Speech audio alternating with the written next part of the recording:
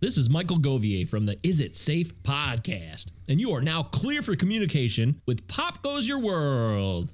If you haven't already, subscribe on iTunes, and while you're there, please leave us a rating and review. And now it's time for our feature presentation. I'm Chris McBrien, and the pop culture from Generation X is everything to me. And I'm Derek Myers, and I'm here to educate Chris on the great pop culture of today's generation. Episode 244, The Exorcist Movie Review.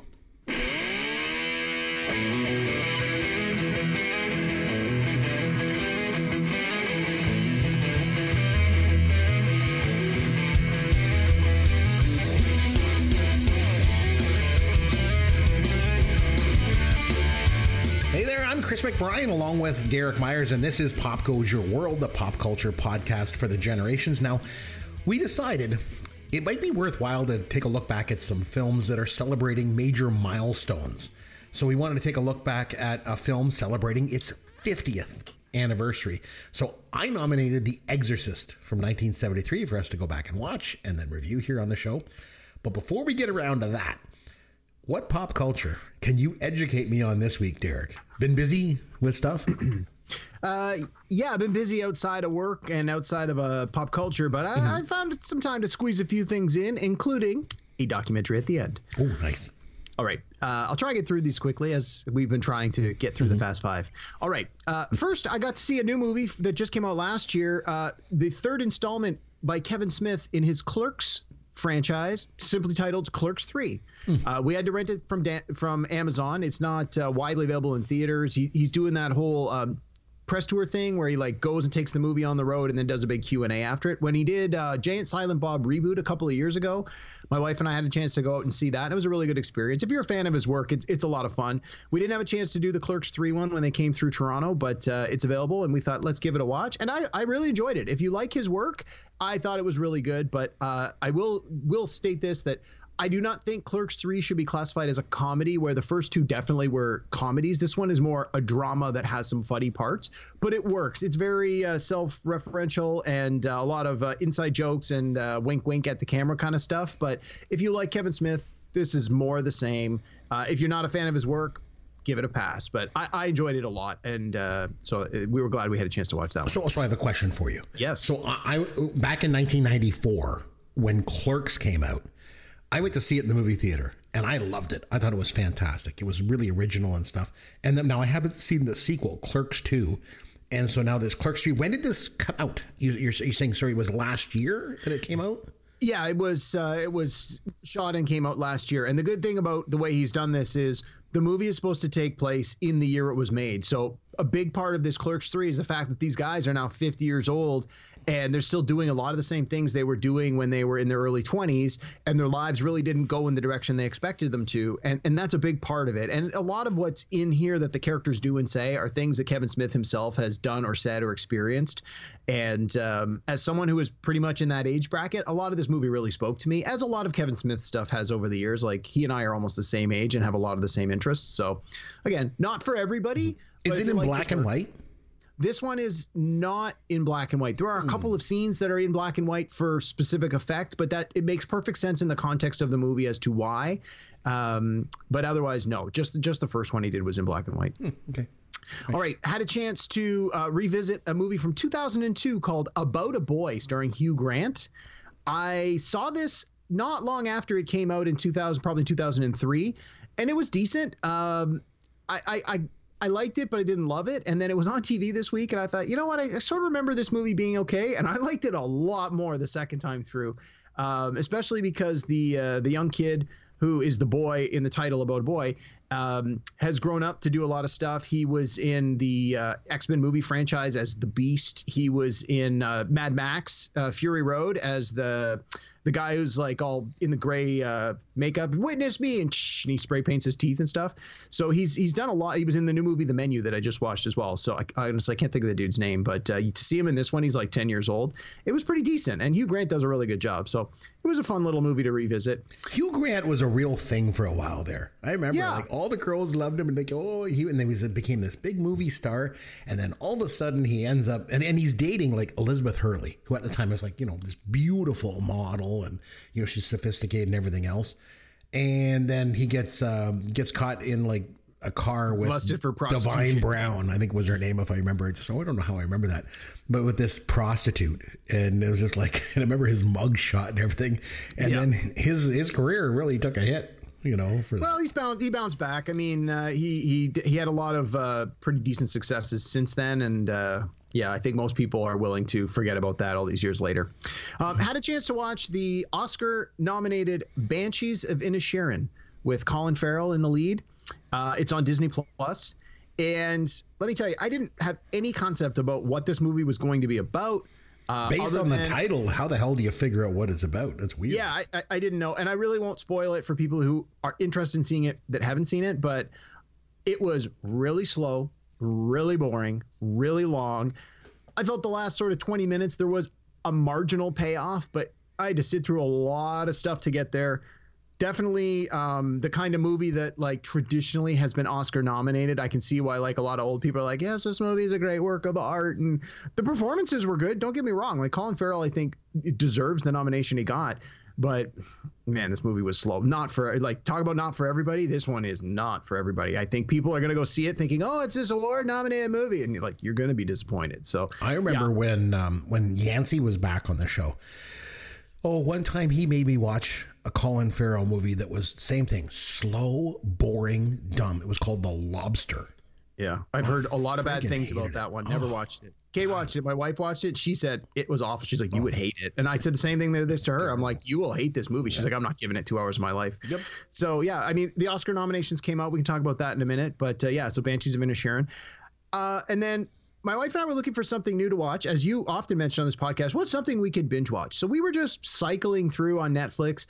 And the good thing about Netflix, one of the things I think is a good thing about Netflix is the algorithms tend to start doing a pretty good job of saying, well, you've watched these movies, maybe this is something you'll dig. And most often it says, you might like this. And I'm like, yeah, of course I like it. I've already seen it. But we started looking for a TV show, and we found this show called Salvation. It originally aired on CBS for 2 seasons in 2017 and 2018. Neither of us had ever heard of it or seen a single episode. The first season was shot in Toronto. The second season was shot in Vancouver. It's full of Canadian cast, and I'm sure that obviously since they shot it in Canada, a lot of people working behind the scenes were Canadian. And the idea is that in the first episode, they discover an asteroid is headed for Earth and is going to slam into Earth in 165 days and destroy everybody. And then what do you think happens? Well, some people want to try and stop the asteroid. Some people want to build an escape ship. And we're only about 7 or 8 episodes into the first season. And so far it's like a tight secret. So only a handful of people know about it. But we're really digging it. Like I'm really hoping that it didn't just end at the end of season 2 and then was like canceled, no satisfying ending, because I'm going to be pretty ticked off. But so far I'm really enjoying it. It's called Salvation. I really enjoyed it the first time that I saw it when it was called Armageddon. Yeah. Sort of, something like that.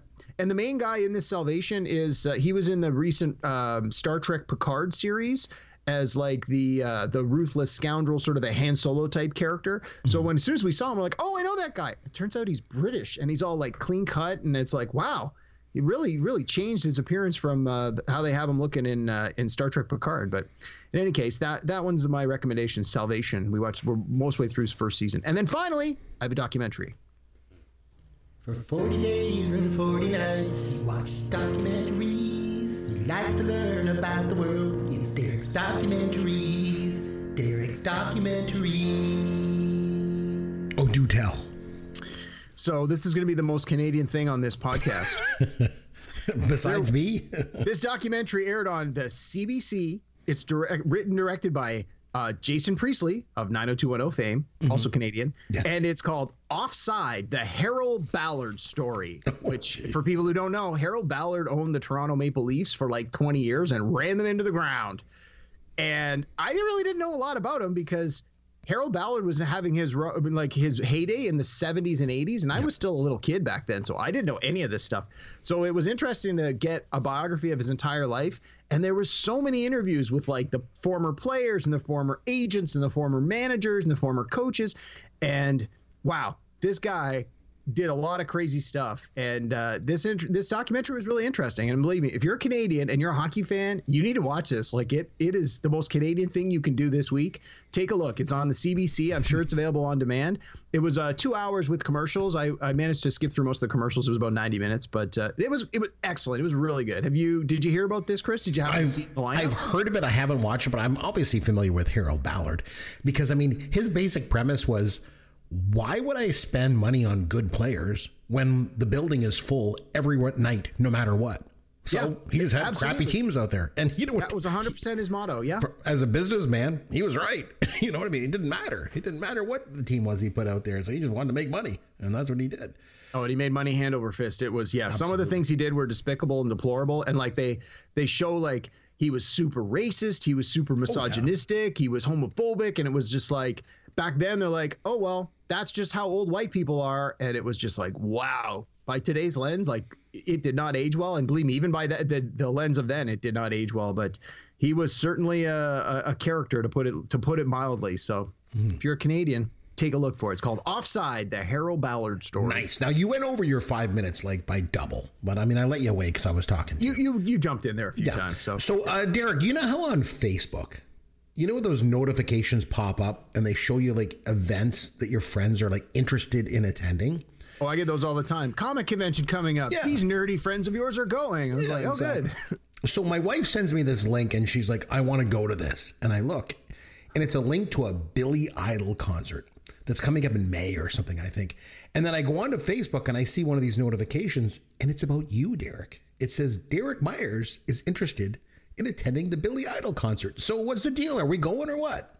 Well, I already got my tickets. So as you may remember, a couple of years back, Journey was touring with Billy Idol. And so my wife and I got tickets. And then because of COVID and pandemic and all sorts of stuff, the concert got delayed and rescheduled and delayed and rescheduled. And then Billy Idol got COVID and they're like, okay, he's going to be dropped off the bill. You're going to get, ready for this, Toto as a replacement. And we were like, wah, wah, I'll take the refund. And then that got rescheduled. And they're like, wait a minute, Toto can't make it. We're like, yay, we're going to get Billy Idol. And they're like, you're getting Ann Wilson of Heart. Like, okay, well, that's definitely a step up from Toto, but still not Billy Idol. And we were like, yeah, okay, we'll go. Then that got canceled. They're like, okay, Journey coming back to Toronto in March. We're like, great. Do we get Billy Idol? They're like, no, you get Toto again. I'm like, damn it. And then Billy Idol's like, I'm going on tour by myself. I want all the money. And we're like, okay, well, I guess if we want to see Billy Idol, we need to go by ourselves and go see him. So yeah, we're going to go. We got tickets this week. And there's a few of our other friends that are going to see Journey. They were like, we're going as well. So there's a bunch of us going to go see him in Niagara Falls. Well, we'll have to talk about this. Hopefully he doesn't get COVID again. And hopefully he doesn't cancel and reschedule again. We'll have to talk about this because maybe we can go together because, I mean, my wife wants to go. The last concert that I saw with you was when we went to go see ZZ Top at Casino Rama. That was awesome, too. I remember that. Well, hopefully we're not cursed because, I mean, we saw that show and then, like, what was it, like a year later, one of the members of the band died. I'm sure that had nothing to do with our participation in a concert a year earlier, but I'd hate to go see this show and then this time next year, Billy Idol drops dead. Yeah, or his guitar player dies. Who's opening up for Billy Idol? Did they mention? I honestly don't know. I know there's an opening act. I honestly don't remember who it was. It wasn't a name that I was like, oh my God, I'm so excited to see that band. But we'll see. Well, no, they sometimes add special. Maybe we get like Honeymoon Suite. They're from Niagara Falls. Maybe they'll call them up and go, come on, guys, you only have to play for 30 minutes. Come on, do your greatest hits. They're awesome. They're awesome. Although you mentioned about Heart, I would rather see Heart than Billy Idol. Like, I mean, did you say Heart was opening for Billy Idol? Billy Idol should be opening up for Heart.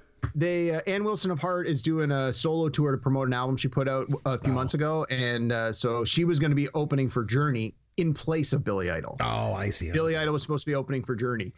Oh, well, hopefully maybe we'll make it to another concert together. But yeah, for sure. All right, that'd be kind of cool. In the meantime, we got this. Here's your dad joke of the week. So, Derek, since we're reviewing The Exorcist this week, I thought I'd do a related dad joke. Okay? Is it about eggs or is it about the church? We'll see. We'll see. Okay. Well, actually, Derek, did I ever tell you about the time that my friend had an exorcism and refused to pay? No. He got repossessed. Oh, my God. Oh, well, you get what you pay for, don't you? Both with this joke and with the exorcism. Oh, I got a dirty one, too. Have you ever heard of a reverse exorcism? No, I have not. It's where the devil tries to get the priest out of a Oh, man. Any opportunity to sing a song. I'm the OG. Yeah, I'm the OG. There are some huge red flags. I am the one with the neck full of gold. For people that listen to this show on like 1.2 or 1.5 times speed, it should be fine. New movies suck in every single way. Okay. Caveman, watch an old movie. Over and over and over again. Derek's documentary. Well, like I said, it's growing on me. All right, Derek. So we each wanted to pick a film celebrating its 50th anniversary. So, next week you get to do your pick. So yes, I do. In the meantime, I wanted to go with The Exorcist. And when I mentioned this last time out, you said you hadn't seen the film, I think since like the early 90s or something like 30 years ago. Yeah. Is that right? So I've only seen the movie once before, and I saw it when I was working at Blockbuster Video. Shocking, I know. That's when I seem to have seen every movie I had not seen up until that point. Mm-hmm. Horror, not really my genre, but again, horror is a broad genre. So to say like I don't like horror, it's maybe a little too all-encompassing. And I think for me, it's more like I don't like gory, like horror movies where there's like all these bloods and guts and gore and savagery. And this is not about that. And so I do remember enjoying it somewhat and sort of being like, well, I'm glad I saw it, but that's really all I need. And it's been like 25 years. So I said to my wife, I watched it today and I was like, I really didn't remember very much. There were only a couple of little parts I remember, but for the rest of it, it was like coming to it brand new. Okay, so you watched it today, and we're going to do a deep dive on this movie in a bit, obviously. But to start things off, so Derek, let's be honest, you're the one around here that's up on recent pop culture, right? So the question that I want to know to start things off, is The Exorcist still scary to audiences in 2023? No, absolutely not. Really? Well, I mean, I don't think so. And I think, so, and we'll get into it, but I knew you were going to ask me something like this. And I kept thinking that myself. I'm like, would I classify this as a horror movie if it came out today and it was made in this same kind of way? And I don't think so, because I think I was reading up on some of the trivia on this movie, as I often do after we watch a movie. And there was something like 490 points in the IMDb. And that, like, I couldn't even get through it all. I read it for like an hour. And I was like, wow, people have a lot of things to say about this movie. And a lot of it talked about how when it came out, people were like fainting in the movie, and there was like mass hysteria, and like groups that were seeing this movie was banned in all these places. And I think 50 years ago, the relationship people had with their church and their faith is very different than that of today. I think today, especially a lot of young people, wouldn't consider themselves religious, wouldn't consider themselves extremely like faithful in the sense of like, do you say your prayers every night before bed? Do you go to church every Sunday? Like, I just don't think a lot of young people have that level of piety today. And I think that's really the difference. I think 50 years ago, if you were in a household where it was like, we're a strong religious household, we go to church every Sunday, we say grace before every meal, I think this movie might have spoken to you and scared you in a different way. Mm-hmm. Today, I just don't see it happening. I think a lot of people are going to just be like, that's phony baloney, and this is a flight of fantasy. Whereas 50 years ago, I think people were more devout, and they genuinely believed what was being depicted on the screen. So just my thought. I think that's a good point. I think that's definitely part of it. The only argument I'd make against that is you're definitely right that back then I think there was more people were more religious. I think as a general rule, 50 years ago. But I think at the time, a lot of the people that were really devout and religious wouldn't go see this movie. Either their church told them not to go, so they didn't go, or they just didn't go. I think, if you think back to 1974, there's no internet, there's no slasher films, there's no snuff films. There's nothing like Saw or any of that garbage that came out in the 2000s. So basically, my theory is that audiences today, I think, are more jaded than they were back in 74. Oh, definitely. Because like you mentioned, back then, I mean, people were leaving the theater. They were vomiting. They were fainting. Ushers had to figure out how to deal with people fainting during the screenings of this film back in 74. And there was all this word of mouth about the movie, and it was just people being terrified by it. So the one fact I wanted to just mention going into this, I had never, before today, or I watched it yesterday, before then, I had never seen this movie from start to finish in one viewing. I'd seen bits and pieces of it here and there, but I never actually sat down for a full viewing before watching it. So one thing I do remember, I want to bring up, it just came to my mind. I remember there was an old SNL sketch back in the 70s with Richard Pryor as the guest host. Okay. And they did this parody of The Exorcist. Lorraine Newman played the possessed girl. And I remember the bed was levitating and the two priests, one of them was Pryor. And they just kept chanting, "The bed must be on the floor. The bed must be on the floor. The bed must be on the floor." And it drops. And Pryor goes, "The bed is on my foot." And I just remember it was really funny. I remember that now, yeah. It was, I don't know. So that came to my mind when I was watching it. But, okay, so let's talk about some details of this film. So it was released on December the 26th, 1973. So right at the end of the year. So it did most of its box office in 74. It had a budget of about $12 million. It went over budget quite a bit during production, but it ended up making $441 million worldwide. Like, it was, yeah, a lot of the trivia I was reading saying, adjusted for inflation, this would have been the most successful horror movie ever released. And I think they said it was the movie from Warner Brothers that would have made the most money adjusted for inflation. Like the box office numbers it did were ridiculous. And I think that builds on what you were saying, where no press is bad press. And when you have groups protesting your movie, it makes other people want to see it that much more. Oh, what's all the hype about? I wasn't planning to see this, but if all these people are saying not to, well, now I want to see it. And I think that definitely inadvertently helped get those numbers up. The fact that the movie was really good helped as well. I think when people saw it, they're like, not only should you see this, but you should see it because it's actually a good movie. Oh, yeah, it was good. And it was directed by William Friedkin. Now, he directed a few films in the 70s and 80s, but his real accomplishments were this and The French Connection, which came out in 71. He won an Oscar for directing French Connection. That movie was really good, too. It was. I think it's worth mentioning the author as well, William Peter Blatty. He wrote the book, The Exorcist, in 71, and then he wrote the screenplay for this movie, and he won the Oscar for Best Adapted Screenplay for this script. And I think he was pretty hands-on during the production of the film as well.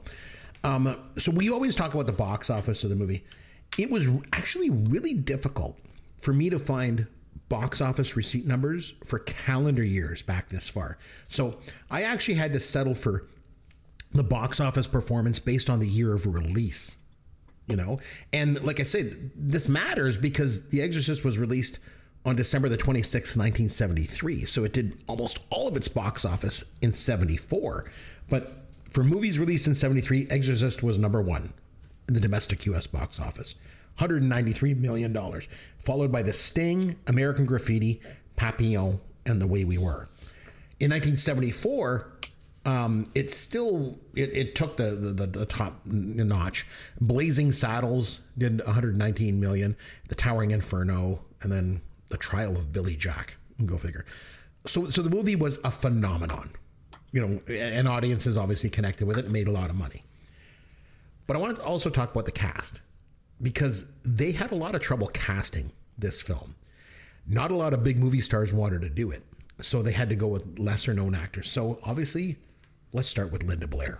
That's the best place to start. I actually went to her Q&A at Fan Expo in Toronto in 2016. You were at that, but you didn't go to see her, right? No, I'm not a big fan of doing the whole panel thing. That when I go to a con, I'm usually there to do other events. But yeah, no, I like that stuff. So it was by far the smallest of the Q&As that I attended. It was this really small room, and I remember she wouldn't allow anyone to take out their camera.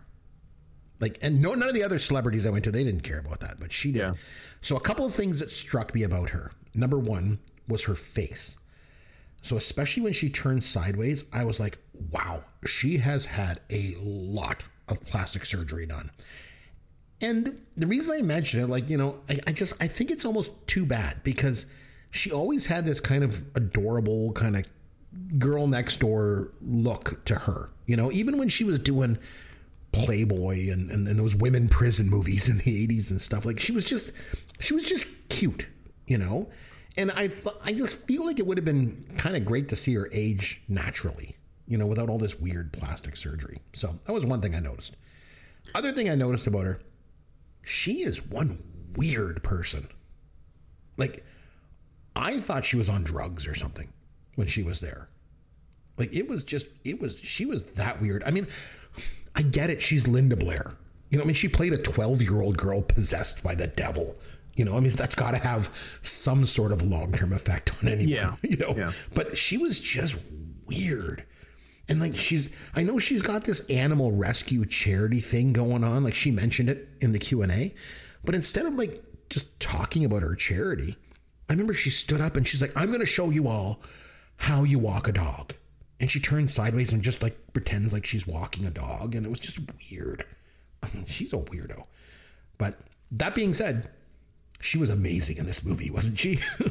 Yeah, I mean, that's always the thing when you do what is that old adage in Hollywood? It's like the worst people to use in your movie are little kids and animals because they're the hardest to work with. And so whenever you have a movie where there's a child performer, you never know what you're going to get. And when they're good, you know, it can make or break your movie. Like, can you imagine The Sixth Sense if the little kids sucked? Like, the movie wouldn't work. So I think same with this. You needed to have a performer who, even at that young age, could deliver a believable performance. And given some of the things that her character had to do and say and perform, like, you got to think her character was 12. I'm sure she was actually a couple years older when she made the movie. I think she was about 13 or 14 when they shot it. But it's like that. Some of that stuff is pretty mature content. And I mean, I'm not naive enough to believe that she didn't understand what the character was saying, but to have to be in that position, you need a level of maturity to do it and to do it successfully. And, you know, I mean, it may have messed up her life. That might have been part of it. But I always remember her from because, again, I'm not really familiar with the Exorcist movie. I hadn't seen it in a long, long time. But when we did our podcast a few weeks ago, or I guess a couple months ago now, about B movies, one of my picks, I think it might have been my number one, was a movie called Night Patrol. Oh, which is like a spoof of like a cop movie. She's the female lead in that. Yeah. So that's always where I remember the grown-up Linda Blair from. Not that I remember that movie that often, but whenever I do think of it, that's part of what I remember. Well, they had a couple of stand-ins for her. So they had one stand-in for some of the scenes, like where with the crucifix and stuff like that. They had a different girl stand in for her for that. And then they had a different actress do the voice, you know, when she was possessed. Yeah, I read a lot of the controversy around that. But I mean, they must have had trouble casting this part. At one point, they offered the role to the little girl from the Willy Wonka movie. Her mom, I guess, read it and said, nope, she ain't doing that. She ain't going from, you know, doing Oompa Loompas and dancing to this. So, but yeah, when I was reading through the trivia on this, usually there's a long list of performers that went to audition for the various parts and were either turned down or, like you said, a lot of big names for the adult parts were offered roles and they were like, I'm not appearing in that thing. And a lot of them said it was because of their religious beliefs or they didn't want to be in a movie where they would find themselves up against the Catholic Church. And, you know, there's a lot of reasons that people didn't want to do this movie. So I totally hear what you're saying. Like, casting this movie had to have been incredibly difficult, both for the kids and the adult roles. And for Linda Blair, you know, like she went on to do some other things, like some other horror type parts, mostly just in these low grade B movies. You know, she was in that prison movie Chained Heat, and she was in Roller Boogie and Hell Night. And then she was back in prison with Red Heat again. But the thing is, it must have been really hard for her, because I think if any actor in Hollywood history has ever been typecast, it's got to be her. Like, that's got to be really hard to get away from this role as a possessed child. But this happens, right, with genre movies. You see this happen in science fiction all the time. Like, think of basically like someone like Luke Hamill, or you know, like a lot of the Star Trek cast, like the Brent Spiner who played Mark Data. Mark Hamill, of course.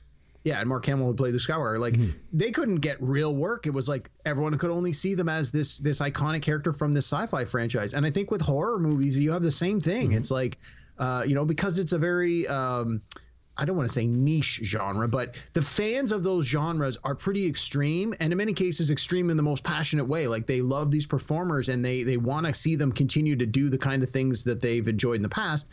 And I think that people that make TV and movies realize that. They're like, well, if we cast this this person who was made famous from a horror movie and try and put them in like a teen comedy, it's probably not going to work. If we try and put them in like a movie where they're the love interest and they're supposed to be this serious person, like if if this is your background, it's hard for an audience to separate them. So I can totally understand how a lot of performers can get typecast based on, when they have a role that makes them successful and it's an iconic role, in this case from the #1 movie of the year, and it's she's such a young performer, you didn't have other things to compare it to. It's not like, well, she's been in these 7 other things first. This is it. If this is what puts you on the main stage, like this is your legacy forever and ever. So I mean, look at my idol Henry Winkler, typecast for years as the Fonz, couldn't get work. Absolutely. Right? Yeah. So Ellen Burstyn played the mom in this, and actresses like Shirley MacLaine and Jane Fonda were considered. The director actually even wanted to cast Carol Burnett at one point. I read that. Yeah. He felt that she had the acting range, to kind of pull it off. But they went with Ellen Burstyn, obviously. And she was in Bogdanovich's The Last Picture Show in 71. She was nominated for Best Supporting Actress for that. And then she went on to do Alice Doesn't Live Here Anymore with Scorsese. And she won the Oscar for Best Actress for that one. And that movie, by the way, also went on to become the basis for the TV sitcom Alice. Right. Yeah. You mentioned that before. Yeah. And Mel was played by Vic Tayback, both in the movie and the TV show. So anyway, Ellen Burstyn has obviously worked with some amazing directors over the years, and she's a very, very strong actress. But I mean, this movie it's all about the daughter, obviously, so she's overshadowed somewhat. I wanted to mention also Max von Sydow. Mm-hmm. My first impression watching this movie opens up, in his scene where he's in Iraq. And I'm like, man, Max von Sydow looks the same in 1973 as he did in The Force Awakens in 2015. Mm-hmm. And that's not to say that he's aged well. Instead, I was like, man, that guy always looked like he was old. And then, because I'm watching it on the big screen and in high def, in some of the close-ups, you can tell they've got him made up to look old. Yeah. He was only 44 when they shot this movie. Well, I read that when they sent him the script, he thought he was being cast for the role of the other priest. Right. And then when they're like, no, we want you to be this one. And he's like, I'm nowhere near this age. They're like, oh, we'll use some makeup. We'll make you look old. You have the gravitas we feel this role needs. Mm-hmm. Okay. Yeah, they want him to look like he was in his 70s. But, man, if you think about him, he has had one hell of a diverse acting career. He was in The Seventh Seal, directed by Ingmar Bergman. He was in this movie, The Exorcist. And then on the flip side, he was in Strange Brew and Flash Gordon. He was really good as Ming the Merciless in that. But I mean, what a diverse career from this guy. Yeah. And then Jason Miller, I also want to mention, he was the priest, Father Damien Karras. He was a theater actor.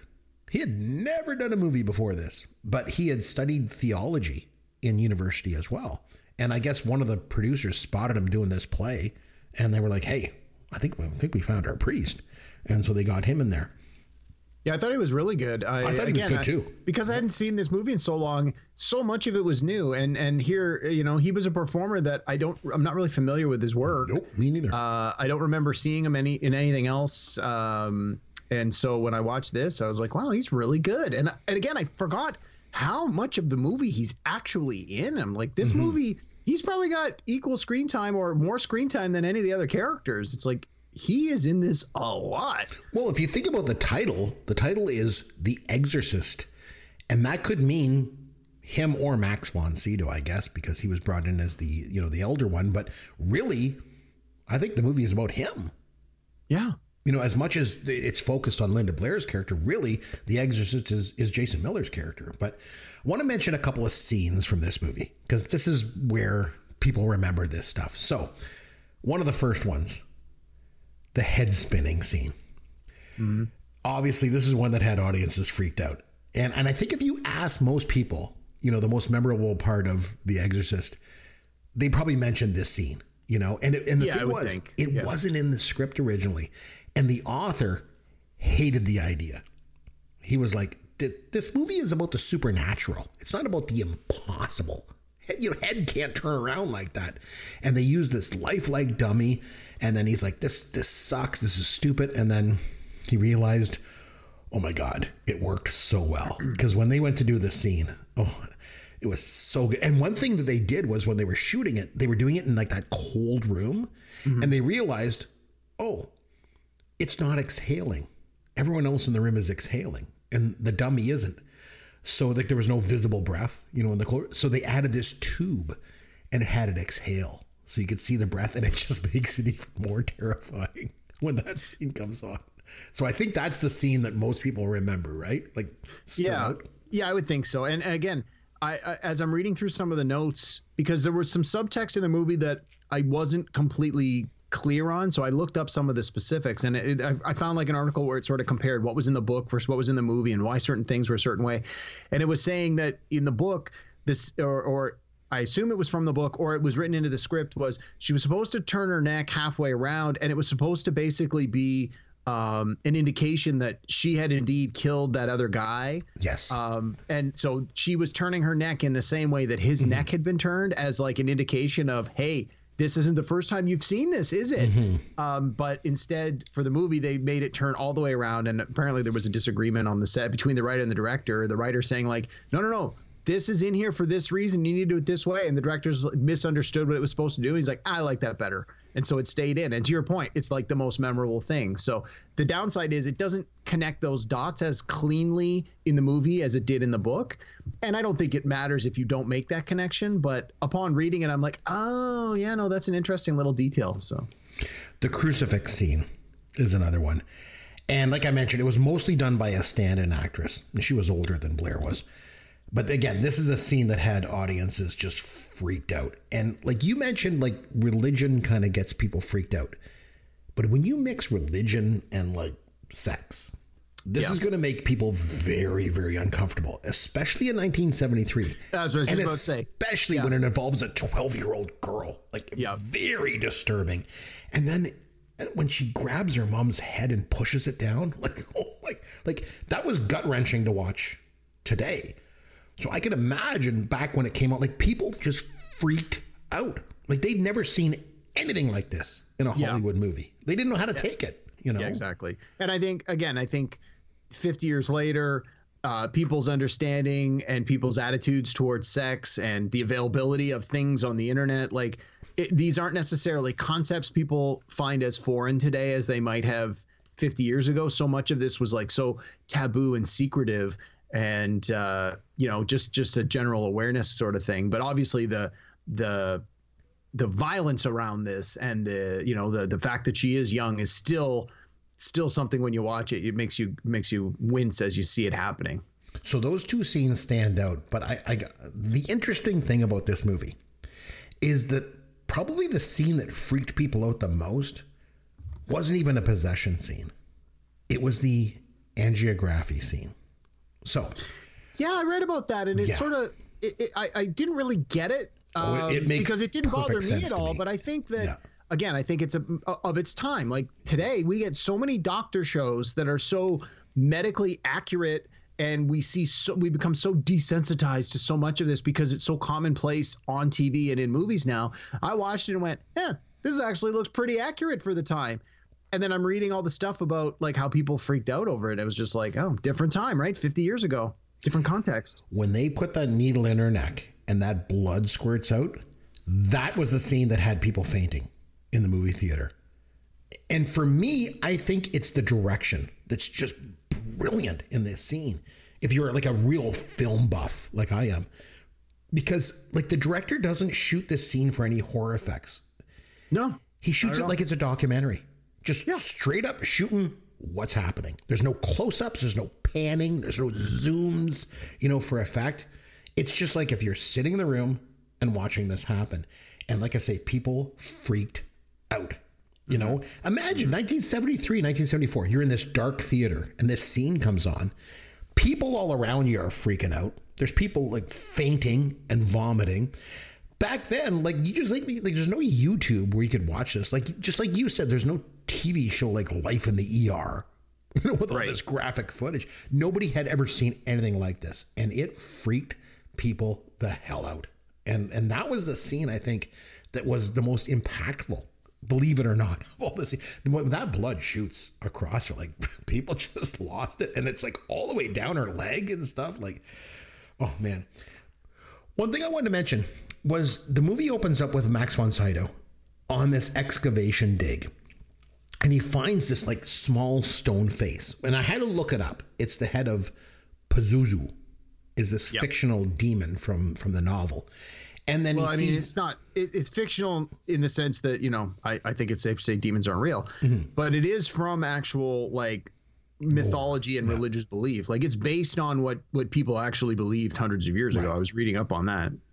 And then he sees this full-size statue of this Pazuzu that has this like really large erect phallus thing going on. Yeah, I noticed that too. It's sort of like off in the shadow. You don't get a clear look at it. I'm like, is it a snake coming up beside him? Like, or is it a tail?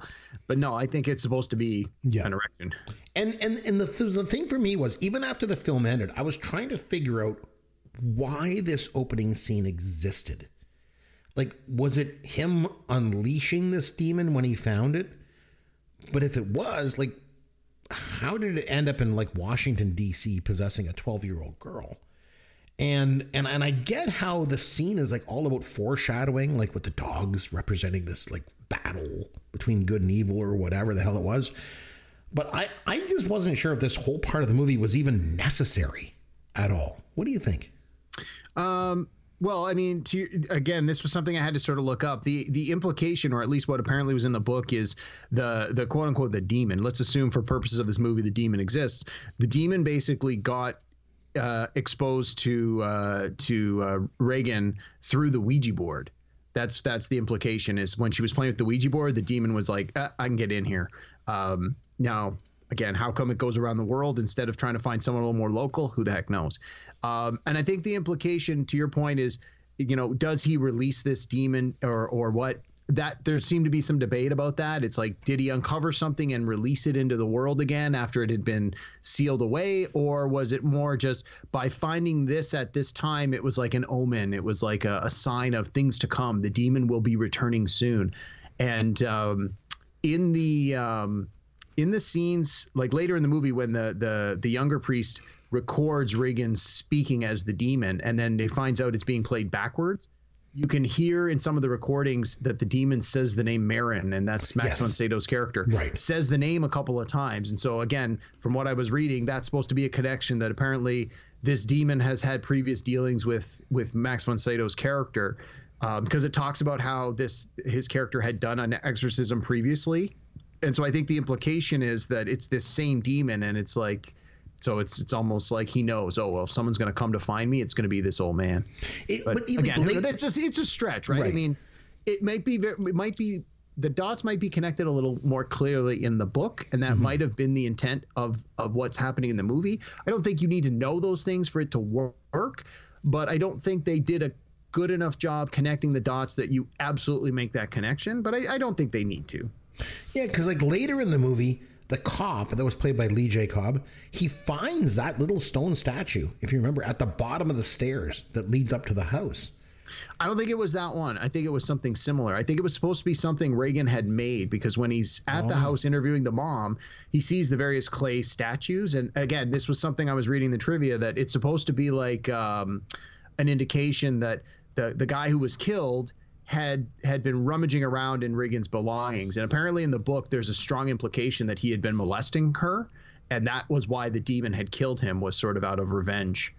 Again, not clear in the movie, but I don't think it needs to be. So for me, for the movie, like I said, I don't know why that whole aspect of the movie was even there. That whole opening scene and all that. Like, why couldn't they just have this girl like get possessed and then perform this exorcism? Like for me, it added like 20 minutes to this movie. It's length. Yeah. It didn't really need it. But so going back to the priest for a second, I just was thinking the Damien Karras. They set his character up pretty well, I feel, too, because he's like this faithless priest, or at least he's questioning his faith. And I get how they set up the story with his mother.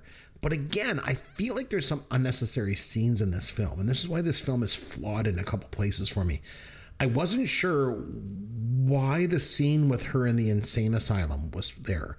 it seemed a bit out of place. I guess maybe because, he didn't have a lot of money, I guess. But I mean, I know the American healthcare system sucks, but if you can't afford proper healthcare, do they just put sick old people in insane asylums? Like, I didn't really understand that kind of thing. Yeah, I wasn't 100% clear on that myself. I mean, I think it was just there for character development to establish a relationship between the priest and his mother, so that when she dies, you really get the sense that when the demon can then lean on that, and in the course of the exorcism, the demon calls out, and like when the priest goes, he says like, oh, your mother's in here, do you want to talk to her? And she makes like vulgar statements about, oh, your mother's doing this and that in hell. And so I think the fact that she's died, and we've seen that there's this relationship, he has this guilt about not being there when she dies. I think those scenes are necessary to really establish like that the demon's going to be able to pry its way into this guy's psyche by leaning on this guilt that he's got. Yeah, I agree with that, but I feel it could have been accomplished without some of those scenes. One thing I really liked about this movie, though, was the pace. I like how it moves quite slow to start with, Yeah. Because like the way that they're dealing with this kind of slow, like the possession takes place slowly at first. Yes. And then there's all these little clues along the way. Captain Howdy, like you mentioned, the Ouija board. Yeah. She comes into her mom's bed to sleep because she's like, my bed was shaking. And then there's the sounds up in the attic, and then that statue of the Virgin Mary at the church that's vandalized. And so I like that it kind of starts out slow, but I found that pacing to be very deliberate, Yes. You agree with that? Like, because the thing is, I know modern audiences want that instant payoff. They want to get right to it. But I like the fact that this kind of just sets itself up. Yeah, no, I really like the pacing of this. And that's, I mean, having watched the Banshees of Inisherin earlier this week, where the pacing is awful. It's so slow and so boring. This one didn't bother me. I mean, this one runs 2 full hours as well. But I thought, the pacing is deliberate. And then when you sort of get to that last 20 to 30 minutes where you start to have that payoff, you really feel like you've earned it. So, no, I thought it was great. Now, I do want to touch on something you said. I was hoping we'd be able to swing around to this. Was you talked about the noises in the attic. So the sound of this movie, the noise of this movie, I thought it really stuck out to me just how much of this movie there are distracting and unpleasant noises happening. The volume is loud. Like in the course of the scene, there things are taking place, and there's noises around, and so much of it, especially in the first half, like almost all the scenes that happened in Iraq, there is tremendous amount of sound going on around the character. And then a lot of the other scenes, like most of the scenes with the demon during the possession, there's a sound involved, the growling, the speaking with the harsh voice. But even little scenes like when the policeman is interviewing the younger priest, and when they first meet up together, it's relatively quiet. But then very quickly, as they start to walk, they end up stopping in front of a tennis court where people are playing tennis, and there's you can hear kids in the background like playing sports. And again, it's this background noise just seems to be ever present in this movie. You don't have any moments where it's just quiet and peaceful until the end. And that's like one of the only times in the movie where it's just, there is no other sound going on. It's just every part of this movie, there's like this distracting noise. I fully believe is deliberately there to, as the audience member sort of get you in that annoyed mood, but also to really clearly mean like these characters don't have a minute of peace. And I think it was a very deliberate choice. And it really stood out to me when I was watching it. One thing I did notice, I want to mention, because I always pull these things in, the actor that played Karis's uncle, his real name was Titos Vandis. He was in one of my favorite comedies from the 80s, Young Doctors in Love. He played Sal Bonafede in that movie. Michael Richards was trying to assassinate him in the hospital in that movie. And so I just wanted to mention that because I did notice that. So you mentioned that movie a few times. I've still never seen it. Oh, it's so good. Maybe we'll have to get to that because it was in 1983. So that might actually fall into our anniversary ones here. We'll have to see. So again, going back to the pacing for a second, I really liked how you don't really see anything shocking from her until when the doctor goes to give her the sedative and then she like spits in his face and uses the F word. Yeah. And I just mentioned that scene because I love it, because the doctor takes the mom out into the hallway to try to explain his diagnosis and lights up a smoke. Right there in the hospital. Yeah. Like, the doctor in the hallway. So I was like, oh my God, this is crazy. And again, just with the pacing of the film, because I think it's so important. I love how it slowly sort of ups the disturbing elements. Like I say, she spits on the doctor and she swears at him. Then she pees on the floor. And then she tells that was completely unexpected. I was like, wow, they're really going for it in this movie. Yeah, she tells the priest he's going to die, right? And then, but one thing I wasn't sure, why did she keep opening the windows in her room? Like, I thought the devil likes it like hot, not cold, living in hell and all. So I think it was just an effect. I don't know. Again, I have no insight into that whatsoever. You mentioned something earlier, and it's worth cycling back to, like how we think of horror movies differently today than we did back in like 73, 74.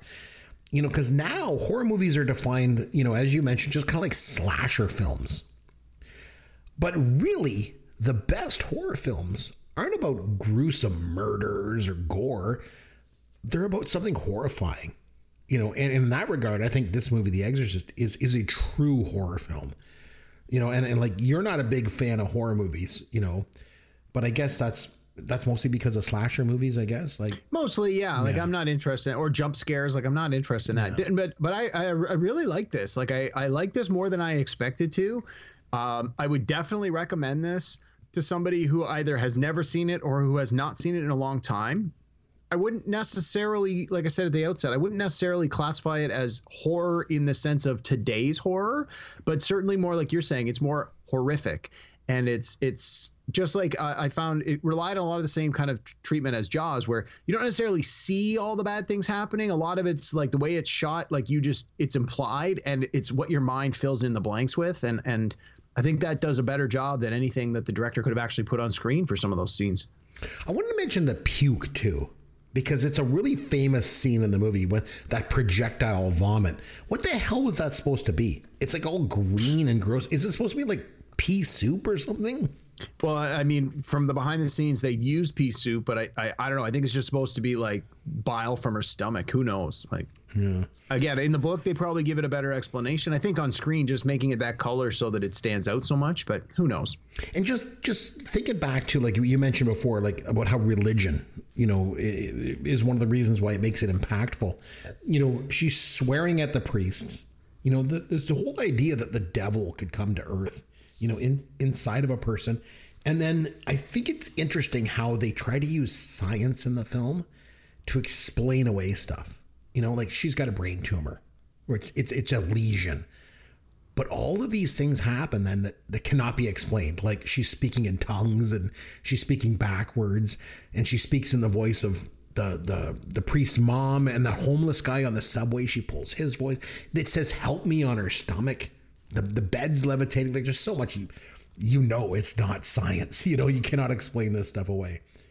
Well, and I found that, again, 50 years ago, the idea that the child needed to see a psychiatrist was like very taboo. It was like, oh no, not my kid. Like it was a stigma. Like you could clearly tell the mom didn't want to go down that avenue, because 50 years ago, psychiatry was not regarded as an acceptable form of treatment. And so that sort of stood out to me a little bit as well. Just sort of that sign of the times, where if today they said, oh, your kid needs to go to therapy, you'd be like, yep, no problem. And you would make that arrangement. One thing that I just was thinking about, Linda Blair was 13 or 14 when she made this movie. So she wouldn't have even been able to go to the theater to see it when it came out, because it was rated R. Although I guess back in the 70s, that was different, because rated R back then meant kids could get in if they had a parent. So the movie had to be rated X to prevent any minors from getting in. But the studio, they weren't going to have any of that, right? They're not going to rate it X, because like that was also a time where it's getting kind of confused with like XXX porn movies, so they didn't want to rate it X. Midnight Cowboy with Jon Voight and Dustin Hoffman, I'm pretty sure that had an X rating. It was back in '69, and it won Best Picture. But this movie was rated R. I remember. So I guess. Yeah, I was going to say I read that where the movie's creators expected it to get an X and were worried, and then it didn't get an X at all.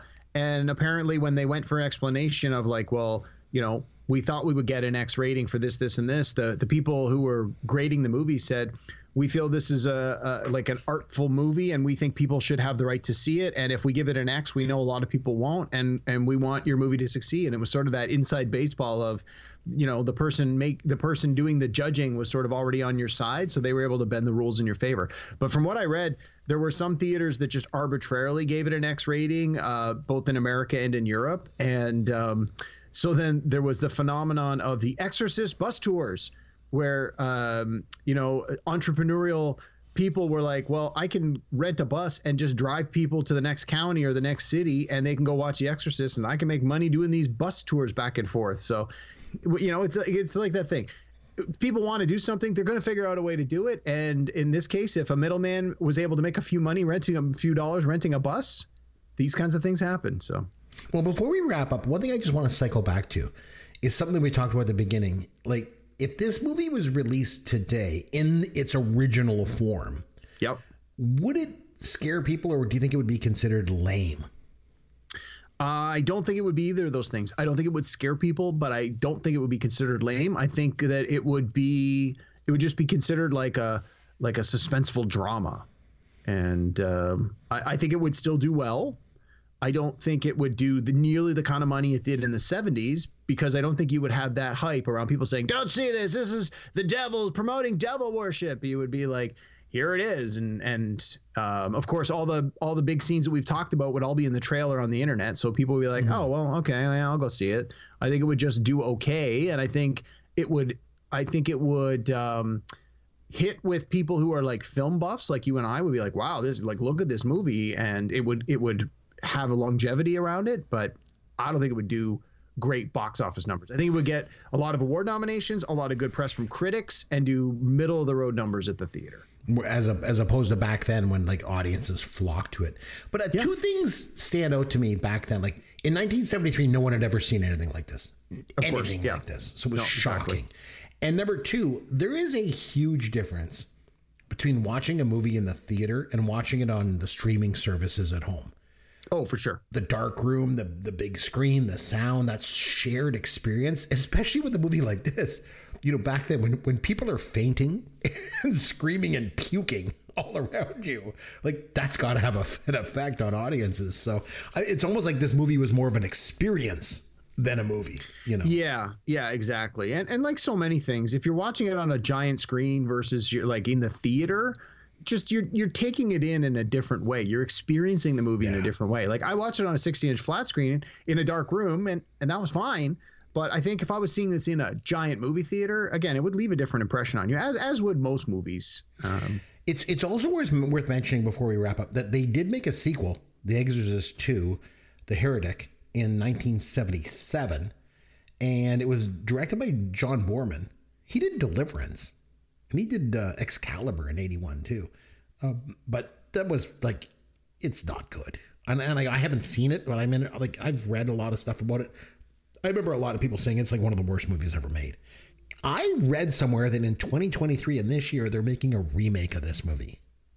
Yeah, I think I read that as well. And didn't they make a third? I thought there were 3 sequels, wasn't it? Yeah, well, I think Exorcist 2, Exorcist 3, and then I heard they also had a TV show that was sort of like The Exorcist: The Next Generation, where Gina Davis played Regan grown up as a woman, and apparently it got rave reviews from critics and just tanked. Like it was on network TV and nobody watched it, so it got canceled after 1 season. So, you know, and that's I think answers the question of how would it work if it was released today. Yeah, I think when you have a sequel like Exorcist 2, The Heretic, it like ruins Cannonball everything. Run 2 or Smokey and the Bandit 2. People are just like, I don't know. Even if the third one or fourth one is okay, we're not going to watch it, you know? Yeah. But it'll be interesting to see if they make, like, I guess all the things we're talking about, like, will it fly today? I guess you can wait and see with this 2023 remake, but I think it's just a bad idea. Let it go. You want to watch The Exorcist as a remake in 2023? Go back and watch the original. That's what I say. Do you want to give it a rating out of 10? Probably give it like an 8 or maybe even an 8.5. I think I might go 8.5 as well. So I think we would agree on that. I thought that was no, good. It was good. I enjoyed it. I'm glad you had me watch it. It's not something I would have picked on my own, but for a 50-year-old movie, you can see why it holds up and why people still hold it in high regard. No, it was good. I really enjoyed it. All right. So here we go. Fun with Caveman. All right, Derek. So since this was my movie, it's over to you. I haven't been put through my paces all that much in this segment for a while now. So here's your chance to ask me some trivia questions. So I'm having flashbacks to like the first season where like Yancey would have all these trivia questions, and then during the course of the podcast you would answer them all before he had a chance to ask you any questions. And you already did that for a few of these. So some of these are going to be pretty easy because you already answered them. But you mentioned the great Max von Sydow, or Max von Sydow. I'm not sure how you pronounce it. Let's call him. So he had a very diverse IMDb listing. He was in so many things over the course of his career and the course of his life. And like one of his last big roles was on the Game of Thrones. He had a small part in a few episodes. So, I mean, he was constantly in things that had a lot of eyeballs. So people recognize him. And to your point, I think depending on who you ask, people are going to recognize them for different things. So we're going to go and we're going to play one of the games that we do all the time. A good old Pick the Flick. Pick the flick. Yeah, pick the flick. You get the synopsis, then pick the flick. You get the year, pick the flick. Oh, so this should be fun. So it's all Max von Sydow. These are all Max von Sydow movies. Well, I mentioned a couple of them off the top. You mentioned a few of them. Yeah, most of the ones you mentioned are in this trivia. So he's been a working actor forever. He has done so much stuff. This is going to be hard. So I've got, I think there's about 15 questions here. The last few questions, I have like some little trivia bits that I'll throw in after you answer the question. So we'll get to it as we get to it. Okay, so these are in no particular order, but we're going to start with the year 1984. He had two movies in 1984. I'm going to give them to both. So the first one from 1984, I'll read you what it's about. All right. A young nobleman leads a rebellion against his father's evil nemesis to free their homeland from a tyrant's rule. He was in Dune. Was it Dune? Yeah, Yes, nice. I had to really change the wording of that because it had like fighting in the desert and all that. I'm like, nah, it's water. It's okay. Nice. Okay, the other one from 1984. I didn't have to change this one at all. A man who can enter and manipulate people's dreams is recruited by a government agency to help cure the president of the United States of his nightmares about nuclear war, but stumbles upon an assassination plot. That sounds like Dreamscape, but he was in that too. Yeah. Yes. Yeah. No, I love Dennis Quaid, right? Yeah. I remember watched that not too long ago. It was good. I really like it. It's cheesy, but I liked it. Okay. We're gonna go way. There's a lot of movies here that are newer than 1989. I'm sorry, but they were pretty big movies, so you should do okay, I think. Here's one. This one was from 2002. In a future where a special police unit can arrest murderers before they commit their crimes, an officer from that unit is himself accused of a future murder. So I haven't seen this, but that sounds like Spielberg's Minority Report. It absolutely is. Yes, I didn't know that Max von Sydow was in that, but yeah, no, it's really good. It's also got Colin Farrell. We were just talking about him. He's in this too, and Tom Cruise. No, it's really good. If you haven't seen it, you should give it a watch. It's quite good. All right, we're gonna go back to your wheelhouse, 1986. Ooh, that's a little bit better for me. All right, between two Thanksgivings 2 years apart, a woman's husband falls in love with his sister. With her sister, while her hypochondriac ex-husband rekindles his relationship with her other sister. Well, this sounds like Sister and Hypochondriac. It sounds an awful like Woody Allen's Hannah and Her Sisters. Yep, that's the one. He was in that? I'm trying to remember. Apparently, I don't know. I've never seen it. Yeah, I guess he was. Okay. Think about it. Oh, take your word for it. All right. I can't believe I'm doing this good. Max von Sydow. We haven't even got to the ones you talked about yet. Jesus. Okay. This one's from 1981. As Allied POWs prepare for a soccer game against the German national team to be played in Nazi-occupied Paris, the French resistance and British officers are making plans for the team's escape. I remember this only because I went to the movie theater to see this with my friends. This was Victory.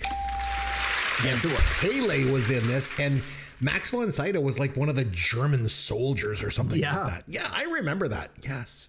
Never seen it, but they bring it up on some of my podcasts from time to time. So I feel like I know. Michael Caine was in it. Yeah, I know. I went to see that in the a big cast. So I remember when they broke the guy's arm against the bed. Oh, yeah. I remember that movie. Okay, here's the next one. This is from 2010. Okay. In 12th century England, a freedom fighter and his band of marauders confront corruption in a local village and lead an uprising against the crown that will forever alter the balance of world power. I have no idea. This was directed by Ridley Scott, if that helps. In 2010? No, I have no idea. All right. It was Robin Hood. Oh, with Russell Crowe as Robin Hood. There was a Robin Hood with Russell Crowe. Yeah, believe it or not. I remember there was one with Kevin Costner. But I didn't know there was. And then there was another one that just came out like 2 or 3 years ago. This is one of those properties that they keep going back to. Yeah. All right. We go back into your wheelhouse. 1983. Oh, this is better. Okay. Please let me finish reading the whole question before you answer. Oh, I think I know where this one is because I already mentioned this one. 2 hosers get jobs at the local brewery only to learn that something is rotten with the state of it. Would it be Strange Brew? Yes.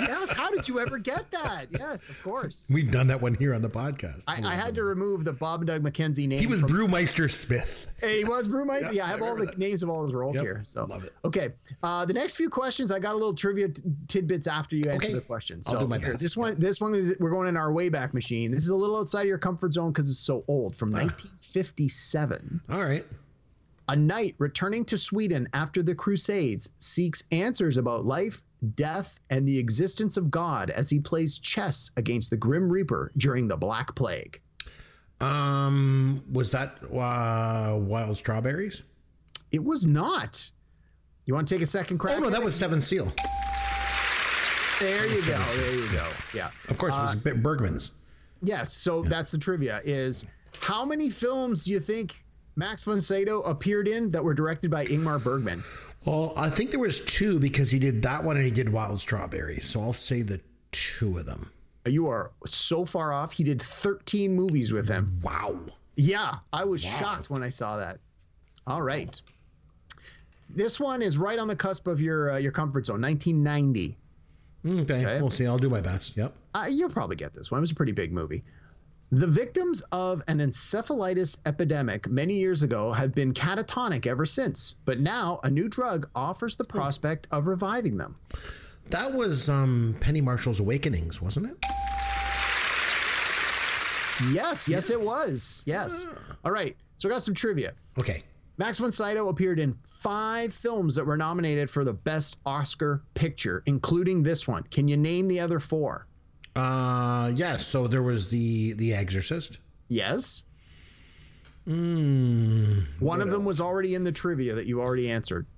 Well, we know it definitely wasn't Flash Gordon or Victory. So I'll give it to you. It was the Woody Allen one, Hannah and Her Sisters. Oh, Hannah and Her Sisters. Yes, it was. From 1971, a movie called The Immigrants. Okay. And then more recently, in 2011, he was in a movie nominated for Best Picture called Extremely Loud and Incredibly Close. So he was in 5 movies nominated for Best Picture. So that's an interesting stat. Cool. All right, next one from 1983. You should get this. Back in my wheelhouse. Yep. In this film remake, a terrorist steals 2 American nuclear warheads, and a British spy must find their targets before they are detonated. That was Never Say Never Again, and he was Blofeld. Yes, he was. Yes. And the trivia that we're going with this one is apparently he was offered the title role in the very first James Bond film of Dr. No, but he passed on it. And the role of Dr. No went to, do you know who played Dr. No? No, I don't. It was an actor named Joseph Wiseman. So okay. Von Sydow could have been Dr. No, but passed on it apparently. Oh, interesting. All right. Got 4 more coming at you here. These are all adaptations of previous work, and I'll tell you about them in the course of the question. So this one from 1993. Okay. Don't answer till I read the whole question. This is based on a book by Stephen King. A mysterious new shop opens in a small town which always seems to stock the deepest desires of each shopper with a price far heavier than expected. In 93? Based on a Stephen King book.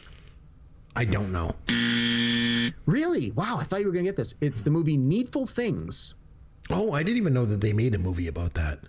Oh. And a little trivia on this one. It said here, Max von Sydow is one of the very few actors to have played both God and the devil. He played God in a movie called The Greatest Story Ever Told, which I assume is based on the Bible. And in this movie, he played the devil, Needful Things. Oh, there you go. All right. I got 3 more questions, and these are all movies that are adapted from comic books. Okay. Oh, boy. Okay. So this first movie is from 1980. So this is based on an American comic strip that debuted in 1934, in which a professional athlete and his friends travel to a distant planet where they have to fight evil to save the world. Flash. Ah. Yeah. He saved every one of us. Yep. Love it. Get He that was one. so good as Ming the Merciless. Oh, God. Yep. So there's one. Next one. This one is a little tougher. The movie came out in 95. Okay. It's based on a British comic book that debuted in 1977. In a dystopian future, right in your wheelhouse, the most famous law enforcement officer is convicted for a crime he did not commit and must face his murderous counterpart. It's a comic book movie. I'm not sure. I haven't. Take a guess. Judge 95. Dredd. Yes, Judge Dredd. Dear luck. Yes. This is the Sylvester Stallone version. Yeah, Not I haven't seen it. With It was the more sounds recent like updated version just called Dredd with Carl Urban, which was Okay. awesome. This one, less so. Okay, last question. Based on a Mexican comic that debuted in 1952, Okay. it is still running to this day. A young boy becomes a slave. What was the year? The movie year, 1982. Okay. Oh, back in my wheelhouse. Okay, that's good. So the comic book debuted in 1952, and it's about a young boy becomes a slave after his parents are killed by a savage warlord. When he grows up, he becomes a fearless, invincible fighter who gets his revenge. Oh, that's got to be Conan the Barbarian. Yeah, Conan the Barbarian. I didn't realize that the creator of Conan it started as a Mexican comic book. I had to look that up. Jeez, that's so cool. And it's funny. Oh, you mentioned all these comic book heroes. Who is your favorite comic book hero? I'm curious to know. Oh, it's got to be Batman. Yeah, you know who mine is?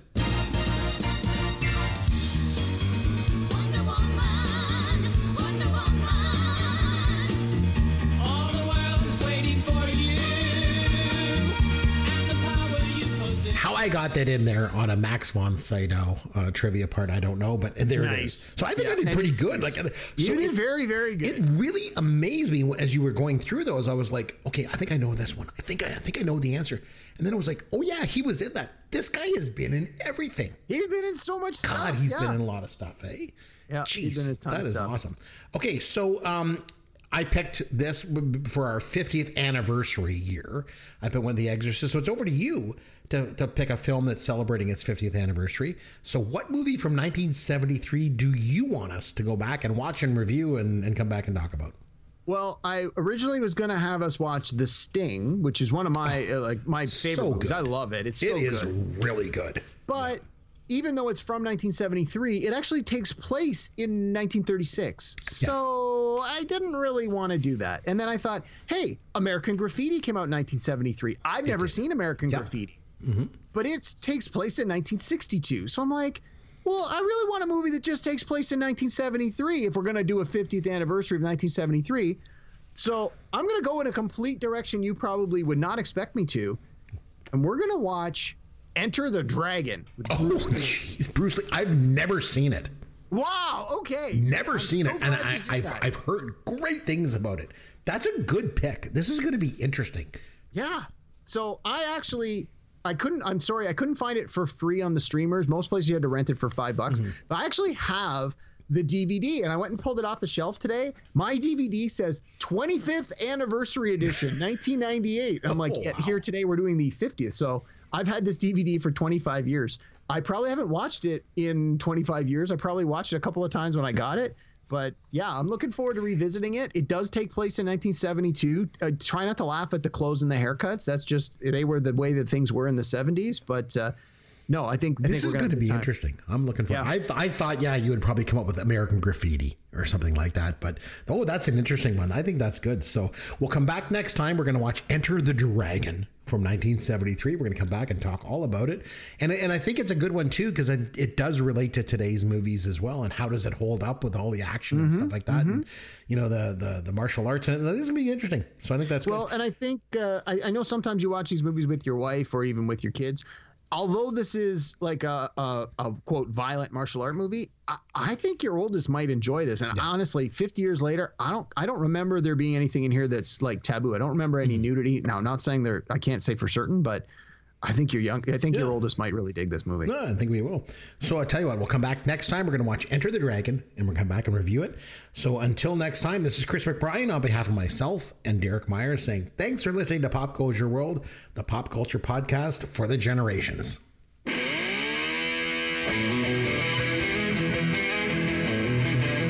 Thanks for listening to Pop Goes Your World. You can contact Chris and Derek at popgoesyourworld.com. Please take a minute and review the podcast on iTunes or wherever you download and listen to the show.